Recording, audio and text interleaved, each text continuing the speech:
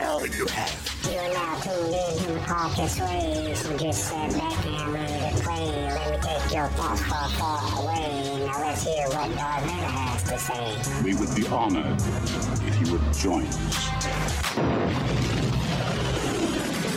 What's up, far, far away family? Welcome to Star Wars Audio Archives. So how's everyone doing today? I hope all is well on your side of the galaxy. There's some big things going on out here in Outer Rim. So I wanted to get right to them. And the biggest thing is some news. Because something that got me fired up. It really got me upset.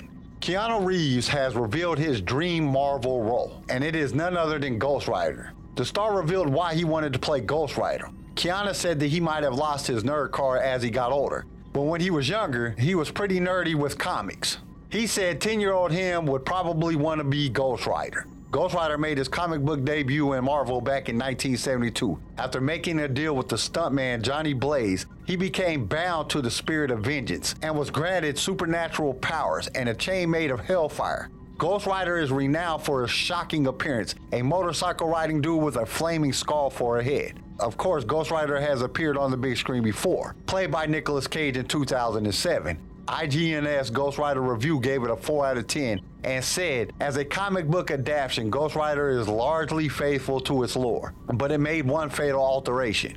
In the comic, Johnny willingly sells his soul to the devil. In the movie, he essentially gets duped, seriously. Even the devil knows that the paper cut doesn't count, turning Johnny into a victim of circumstance, then has to redeem himself, robbing the character and the film of the depth and integrity.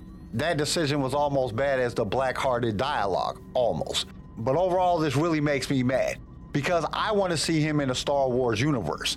And this is something that has been talked about forever. He is the one that needs to play Revan. There's no other actor that has the look. This is all my opinion, of course, but fans have been hollering for this for years now. There was rumors floating around before the sequels even came out that Keanu was going to be in a movie about the Old Republic, and every Star Wars fan was raving about it online. And it was such a big deal that I even seen a Reddit post the other day about it. But now he is talking about joining the MCU.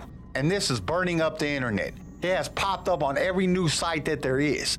I've got 15 notifications about it just in the last 24 hours. So you know Disney has seen them, and they are going to try to cast him for this, instead of casting him for Star Wars. That's what got me so upset. I really wanted to see him as Revan. What do y'all think? Shoot me an email with your thoughts and let me know what you think. Okay, now let me digress. Calm down, Kyle. Take a deep breath. Okay, got a few more things, but this is really not news, more of an update. I know I've talked about the Sway website, and it is in the final stages of development. It should be going live by the 31st of this month, if not sooner. You will be able to get all the Swaycast Network shows on one site, plus a whole lot more. It will be a one-stop shop for all your Star Wars needs. Plus, there's going to be a new Star Wars podcast coming out at the first of the year. Now, I can't say too much about it just yet. It is still in development, but I am very excited about it. And I think it is one of the best shows that I have worked on yet. Okay, I think that we should get back to Brotherhood now. Because when we left off last week, Anakin had just spilled his darkest secrets. He told Palpatine what he had done to the Sand People, and Palpatine told him that it was okay to seek revenge. Then old Palp started bad-mouthing the Jedi. So let's see what is happening now. Obi-Wan Kenobi. The rest of the day played out with a frustrating level of bureaucracy during the up-close investigation on the planet's surface. Obi-Wan putting his tools to good use, all while the mysterious Asajj Ventress stayed close by, shadowing him in her hood and cloak. She offered little input during that entire time, stoically observing. He considered asking her opinion on debris trajectory from the explosion or the decay of lingering chemical compounds, but it didn't seem necessary. She clearly came with an agenda, even if that agenda only involved trying to intimidate Obi-Wan into a mistake of some sort. He took his recordings and scans, made his analysis, and brought them back to his quarters, acting as if nothing bothered him. After that came a diplomatic reception, as if the context of a societal-shattering disaster never took place. Obi-Wan sat and enjoyed a well-prepared meal, local cuisine courtesy of Zara's finest professional chefs. Yet despite the mix of exquisitely cooked dishes and fancy table linens, the conversations continued around matters of the bombing. A desperate plea for answers wrapped up in the guise of a dinner party. All the while, Ventress kept a measured distance from Obi-Wan, always seated 3 or 4 chairs away. But when she spoke with others, her eyes seemingly never wavered from tracking him. And even as he retired to his quarters for the evening, he stretched out with the Force, scanning for the presence of someone following him the entire time. It didn't happen, and he let himself indulge in a meditative rest for an hour, a mental and physical restoration to better fuel his inner discipline for the task ahead. Scanners hung in pouches on his belt, and he draped himself in his long cloak to better blend in with the dark, foggy evening. Then he stepped out the window, a simple escape guided by the Force. Shortly after, he acquired a small craft through persuasion slightly aided by Force trickery. That level of rule-bending didn't sit well with him, but his resources were limited, particularly since Ventress had confiscated his credit chips, and it was imperative that 0 electronic records tie the Republic back into this. Without physical currency, he instead worked with the realm of simpler minds. The personal vehicle lacked the comforts of an Neimoidian shuttle, but it got the job of flying him down to the disaster zone done. Not that the data he'd collected earlier was bad, but given Ventress's constant presence, a deeper look at the situation was necessary to verify his findings and collect new data. In the dark, the thick fog wove in between the fallen urban sprawl to create a near-black atmosphere, only interrupted by some still smoldering fires and the occasional clusters of orange glow from bioluminescent oil oozing from Cato Neimoidia's native surface trees. Obi-Wan let the Force guide him, his instincts pulling him toward blast points and debris, taking samples to refine calculations that would hopefully provide deeper insight into what really happened. Whether a stunt or coincidence, Ventress's move with the scope earlier today focused suspicion on the Republic, and it was up to him to dispel any assumptions. We love bringing you more Star Wars, and it is because of our partners that we can do this week after week. So we invite you to be one of those partners. For as little as $1 a month, you can help us keep this going. Your support will give us the ability to create future episodes, as well as provide you with the best sounding show on your playlist. And to express our appreciation, we will give you a shout out on our mid-series show that we do in the middle of every book. You will also be automatically entered in all future giveaways. All you have to do is go to the show notes and click that listener support link. Now let's get back to the show. He examined the area for well over an hour on his own, the constant data from scanners creating a continuous refinement of the Republic simulation on his datapad. He'd unfolded his chemical scanner, the frick alloy case detached and hidden in his quarters, then began identifying the gaseous compound from still noxious fumes when something interrupted his concentration. Or someone. Movement. Quick, nearly silent, but enough for it to cause a detectable blip in the Force. Obi-Wan curled the scanner shut, then slipped it into his belt pouch, though he remained crouched, staying still to avoid creating any sound.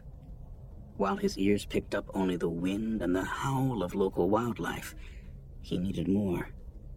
And he took the calculated risk of turning with controlled movements, keeping his weight steady to not kick out any flecks of gravel at his feet. He pulled out Jedi macro binoculars, a smaller scope than what Ventress used earlier. Enough to easily carry around, but without the computational capabilities found in her equipment. The internal screens came to life, gears whirring as he zoomed and panned to find the source. Then he saw it, or rather, her. A Neimoidian female. The tall frame and long fingers gave it away, along with a general sense of identity detected through the Force. but not a typical member of the Trade Federation. Not the usual stately, regal robes and headdresses. And not the standard helmet and shoulder armor of the guards, or the bulky armor of Neimoidian heavy troops.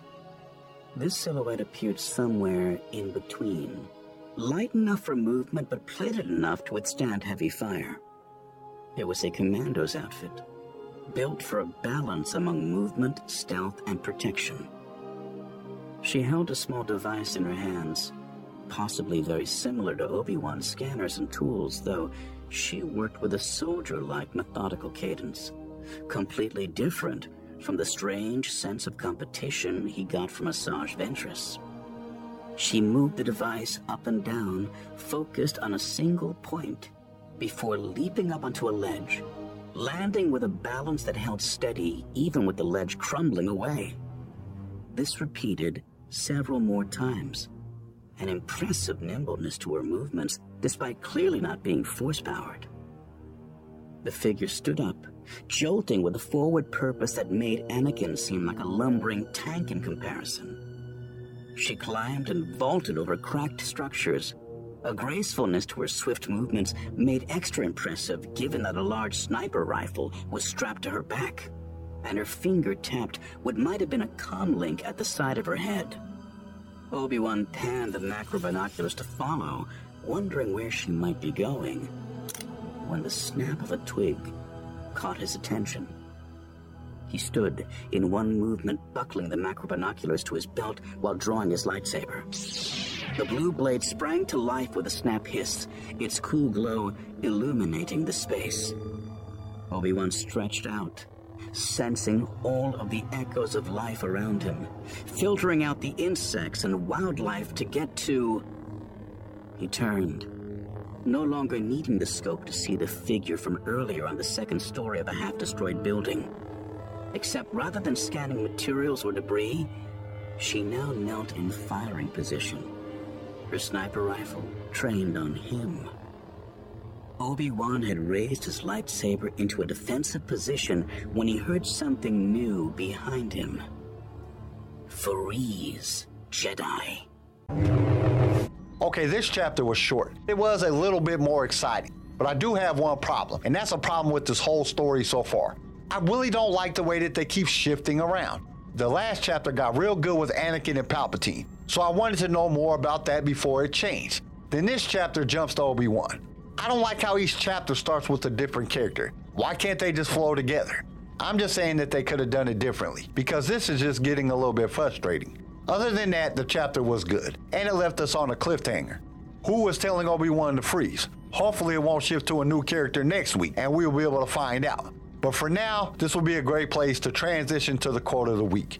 And this week's quote comes to us from Irving Berlin. He said, "The toughest thing about success is that you got to keep on being a success." I have some very close friends that were successful, and yes, I said were. They fought and fought to get where they wanted to be, and as soon as they got there, they stopped fighting. It took them years to get there. Sleepless nights, breaking their brains planning, working their bodies to death, putting themselves through hell and back. And when they found that they had reached their goal, they took a break, something that they deserved to do, but they forgot one of the biggest rules. One of the things that was stated above, and they allowed the break to last too long. They started living like they were on top of the world, and soon they had fallen from success. Each of them will tell you this. Once you have fallen, it is 10 times harder to get back up. You have to work hard to gain success, and you will have to work even harder to maintain that success. I'm not saying you can't take a vacation. I'm just saying don't stay on vacation too long. And always remember that every dollar you have earned, appreciate it, because it took a lot of work to get it. Okay, that's all I got for this episode. Join us next week for more Star Wars Brotherhood. We hope to see you there. Thank you for listening to Star Wars Audio Archives. Join us next time for more Star Wars adventures. If you would like to listen to other episodes of the show, you can follow us on your favorite podcast directory. If you enjoyed the show, we would greatly appreciate a 5-star review. Once again, thank you for listening, and may the Force be with you. Sway was created by Keen Eye Shed and is a production of Pick Film Media and was distributed by Swaycast Networks. This show was produced by Quentin McDaniel. Star Wars Brotherhood was read to you by Jason O'Dagan. Sound design by Theodore Thompson. I am your host, Kyle, and we will see you next time in a galaxy far, far away.